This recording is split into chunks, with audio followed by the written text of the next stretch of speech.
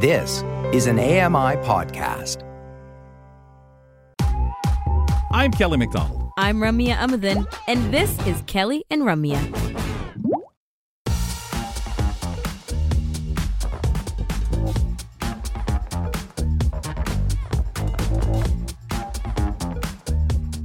Hope you're having an absolutely grand September day as we work our way through the Monday edition of Kelly and Company.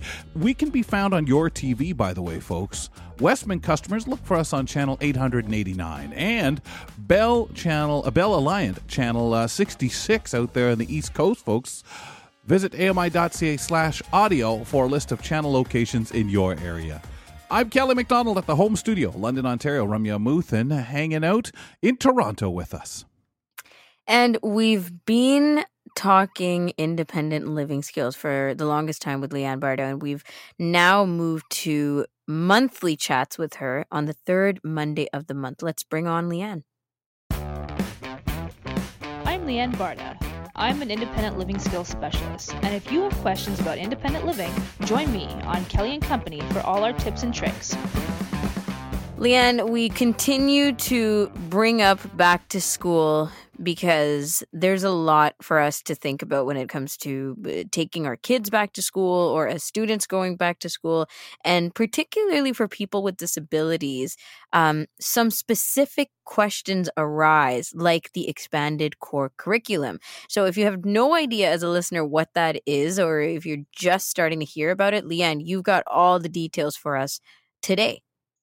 Yep, I absolutely do. So basically, the expanded core is sort of like giving our students the edge so they can compete with sighted peers. So there's 9 different areas of it, and each one is helping our students sort of address the areas that they need to learn in addition to our regular curriculum like math, science, French, geography. Our guys are also learning different things. So we want to give them as many skills and tools as we can to help them be more successful and end up being really awesome adults. So with the ECC, it's a disability specific curriculum, and it was established by educators of students with sight loss to sort of help them out. So here are some of the 9 different areas that are addressed by it.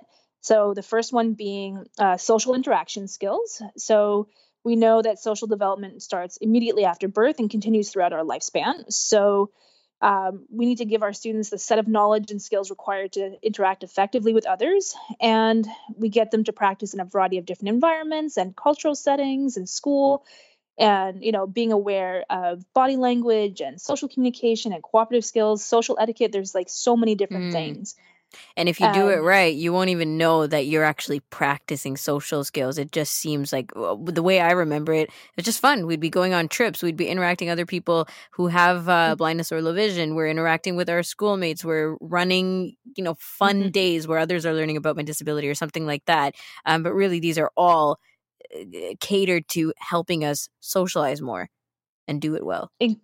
Exactly. So the more tools we give, so essentially like for a young child who doesn't know maybe what's popular, it's good to sort of give that information to them. So if you have, let's say all the rage is Paw Patrol and your kid has no idea what Paw Patrol is. So you talk about the characters, you say what the characters are wearing, and then you can say, well, your little friend over there, he's also wearing a Paw Patrol t-shirt and he's got his hair slick to the side, and this is what your peers are wearing, so they kind of are aware of what the trends are, so they're not behind in that area. The next one is recreation and leisure skills. This is a really important one. So we want to promote the enjoyment of leisure activities. So we want to give them choices and different things how they want to spend their leisure time. So there's all kinds of really great sports for people with sight loss, especially in Toronto. We have a lot of options. But even like non-specific sports, like you could like rock climbing or dragon boating, there's like a million things. So we want our kids to have as many options as humanly possible. Mm-hmm. Yeah, because there's too many things that I know being back in school, mainstreaming particularly, there were so many concerns, reasons why not to let someone with a disability take part in certain things, or group them into groups where maybe we were doing things that were what they felt, well, insurance won't complain about those, and we won't risk anything, and no one will feel left out. Well, you do still feel left out. You do still feel compromised. And as we know, the active mind and physical body is absolutely crucial. Exactly. And for our kids, having those physical literacy skills are crucial. Oh, well, and even what did they used to say, Leanne? Hand and eye coordination. Well, whether you're vision impaired or what, you still need your coordination of your legs, your feet, whatever you have able to use. You still have to exercise it. Exactly. So the more options we can give them, the better. Like I remember I was working as a special ed technician in Montreal, and the phys ed teacher had no idea what to do with my students with sight loss. And they'd be like, just take them out for a walk. And I would be like, well, why not participate in class like everybody else? And he said, if you go to do some yoga in the library, I'll give them an A. And I said, well, that's not really, the way to go about it. And it was quite an argument with certain teachers. They just didn't get the need for inclusion. So what are some other skills? Yeah, I know. It really is. What are some other skills that the expanded core curriculum focuses on? Yeah, so this one is a really important one as well. It's called compensatory skills. So they include concept development, organizational skills, communication skills, things like speaking and listening, sign language, tactile symbols, braille or print reading and writing, and accessing recorded material. So all of those things are good for student success. So whatever materials and whatever format you need to use to get ahead in school, you want to have as many of those tools at your disposal and know how to use them effectively. And learn what works best for you in whichever situation. Exactly. And it takes years to figure that out. Yeah, exactly. Some people are what we call dual media learners, so they can do braille audio or print braille or a combination of all three. So having as many tools at your disposal as possible, it makes it so much better for you. Yeah. And options even before you might even consider them skills yourself, right? Like for the longest time, I didn't even want to learn.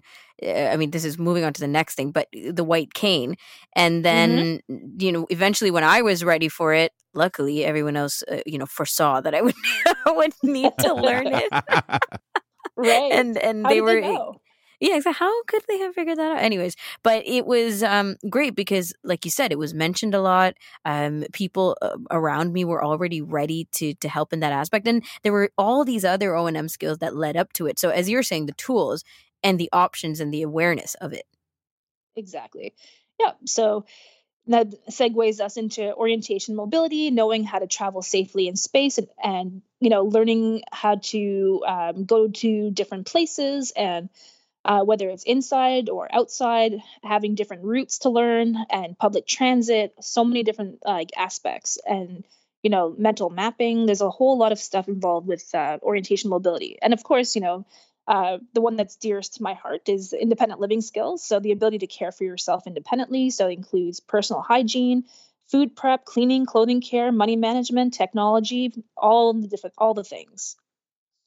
Amazing. The next one would be sensory efficiency. So learning to use all your senses, so including functional vision, hearing, touch, taste, and smell, and assistive tech, which has become much more of a thing in the last 10 years. So learning to use your computer or other electronic equipment to function independently and effectively at school, work, and home. And our last two are career education. And this one I think is also really important, is self-determination. So that enables students to become effective advocates for themselves based on their own needs and goals. Yeah. Again, you always think about some people are able to advocate for themselves. Some people are able to figure these things out and say, hey, you know what? It would help if we did things this way, or no, that's not right, or this is beautiful. Thank you. Some people can do that. And some people can get away through life if they're not so comfortable with it. But I've always felt bad because as a disabled person, you have to teach people how to teach you, to support you and help you. It's the only way, which is knowing yourself, but also being able to speak up. And we don't always feel like doing that, Leanne. No, exactly. Especially having to explain, the general public is always not the most tactful. And they may say, why are you blind? Like, what caused that? And, you always feel the need to have some sort of answer. And the truth is you don't have to. Like, you don't have to disclose all of your medical things to this random stranger who asked you on the bus why you use a white cane. Right. So having the ability to say, that is a great question, but I don't feel comfortable disclosing, but Yeah. thank you for asking. Yeah, and if you're a talker, if you're okay with, but you have to learn how to be able to judge that. And as a youngster, sometimes you feel like I better answer. This is somebody older or somebody I don't know. What if they get insulted, offended, or I don't need? So it's a lot of life experience to learn. What about the barriers that are there when it comes to instruction by parents? This can be really tricky. Yes. So often parents are afraid of what they don't know. And so they try to often will shelter or will, do things for the child and not allow them to do it because it takes too much time. And they'll say, oh, well, they have enough problems, so they don't need to do chores. And it's fine if they don't help out at home, but it's really not. All of those chores are, the first thing for a child. And it's like their introduction to the world of work. And they're learning organizational skills. They're learning to have, to start a job and complete it properly. And like, there's so many different things that these, early chores will lead to down the road as an adult in the working world. So we want to have parents obviously very active in the education of their children, and we want them to model the behavior that we're teaching and not, provide everything like the magic fairy who says, Yep. oh, I want a sandwich, and boom, the sandwich just appears out of nowhere. Yep. The modeling part is honestly one crucial thing that we, often don't speak about out loud, but it's so important to acknowledge it and be conscious of it because, we understand that there's so much anxiety around, like if you're a parent who has a child with a disability, there's so much anxiety around that changes things that you need to come to terms with yourself. But the thing is, the way that you respond and react directly correlates and impacts with the way that your child is taking on life, period. Right. And exactly. And this is why sometimes we're seeing 18-year-olds who have never even made tea in the microwave for themselves or served their own cereal. Exactly. And so it's great if your kid's on the honor roll and they're getting, scholarships, but at school is one thing, but if they can't cross the street or make their own lunch or interact with peers in a work environment, then the grades don't matter. Exactly. Leanne, we just have a couple minutes left. What else do you want to squeeze in? Okay, let's see. So I'm going to do a couple of the practical hands-on learning.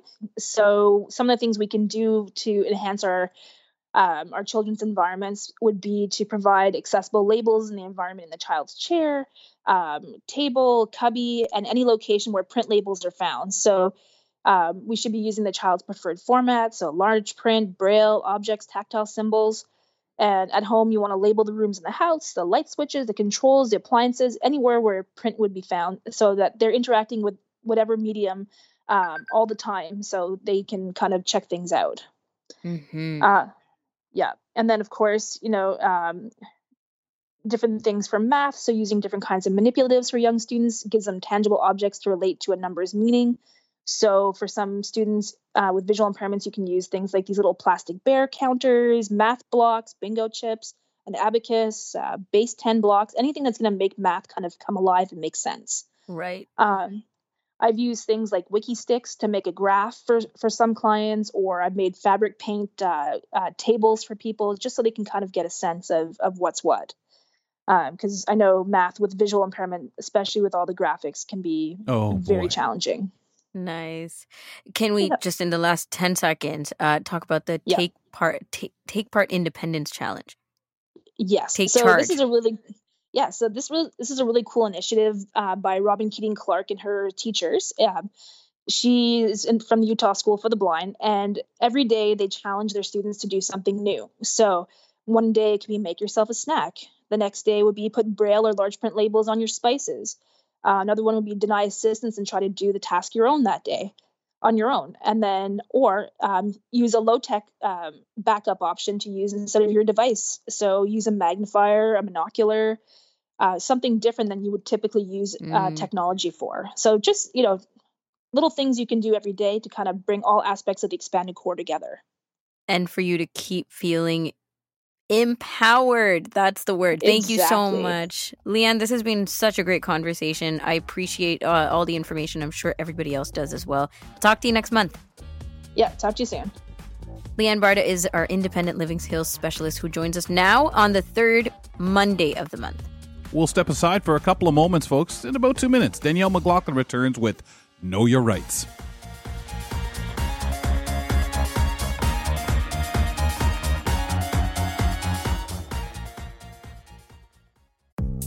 The Walrus is Canada's conversation, and you're invited to take part. Download AMI's Voices of the Walrus, where professional narrators read selected articles from the magazine. Available wherever you download your AMI podcasts.